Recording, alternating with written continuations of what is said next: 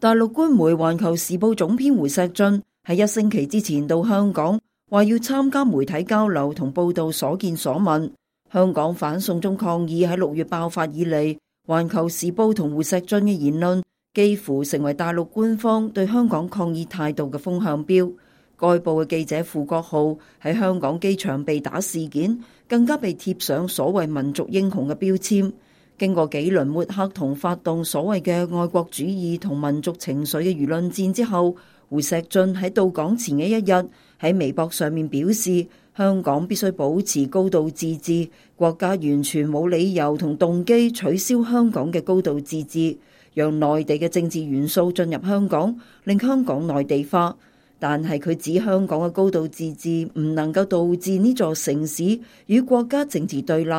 希望香港反對派人士理解國家設立嘅政治底線，調整政治活動策略。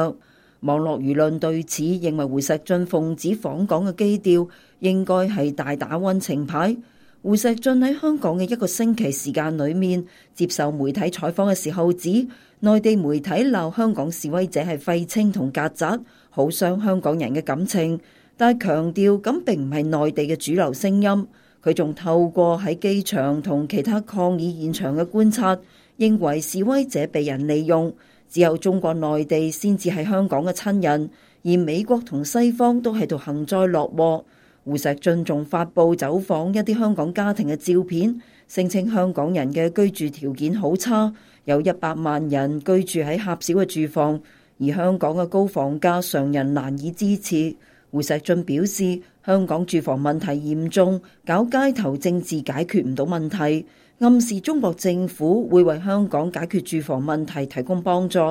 有網友指出，胡錫進嘅溫情牌相比較央視同新華視嘅謊言更加有迷惑性。有網友留言指，香港嘅高房價以及貧富分化係大陸權貴資本大量進入香港嘅原因。香港立法會前議員梁國雄對本台表示，胡錫進呈現嘅問題根源在於大陸權貴資本進入香港之後，為咗維護權貴利益，大陸阻止香港政治改革，使香港社會出現分配不公同貧富分化。在過去10年以來，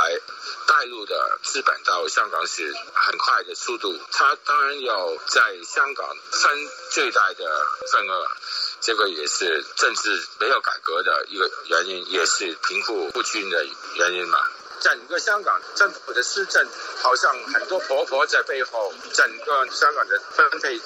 制度是更不公平，對香港的民生是有很大的影響。佢認為香港市民同年輕人睇得好清楚，佢哋希望有治本嘅辦法嚟解決根源性嘅問題。當他們考量到不公平是建立在政治權力的不公平，他們當然就是一出來的時候，他們就是把這整個問題看穿了，就是說不實行政治改革是不行的。而德國歐華導報主編錢若君認為，儘管香港嘅住房空間相對狹小，但係彌足珍貴嘅係佢哋曾經擁有嘅言論自由同法治環境。令人痛心嘅係呢啲嘅失去。很少有一個已經是獲得自由民主一個地區又重新被剝奪的自由。中國政府好像對香港還很人道，什麼人道？你不管的話，香港可以活得很好。那麼現在為什麼會引起全民抗爭？就是對你中共的魔爪越來越深入，看到了這種威脅，所以他們不得不出來抗爭。胡錫進還說到現在還沒流血，難道他還想準備把坦克重新開進香港城嗎？網友對胡錫進香港之旅嘅討論仲未停止，有網友就建議胡錫進應該走訪早前被曝光嘅習近平外甥女張燕南位於淺水灣嘅豪宅，或者應該會有不同嘅結論。自由亞洲電台情文報道。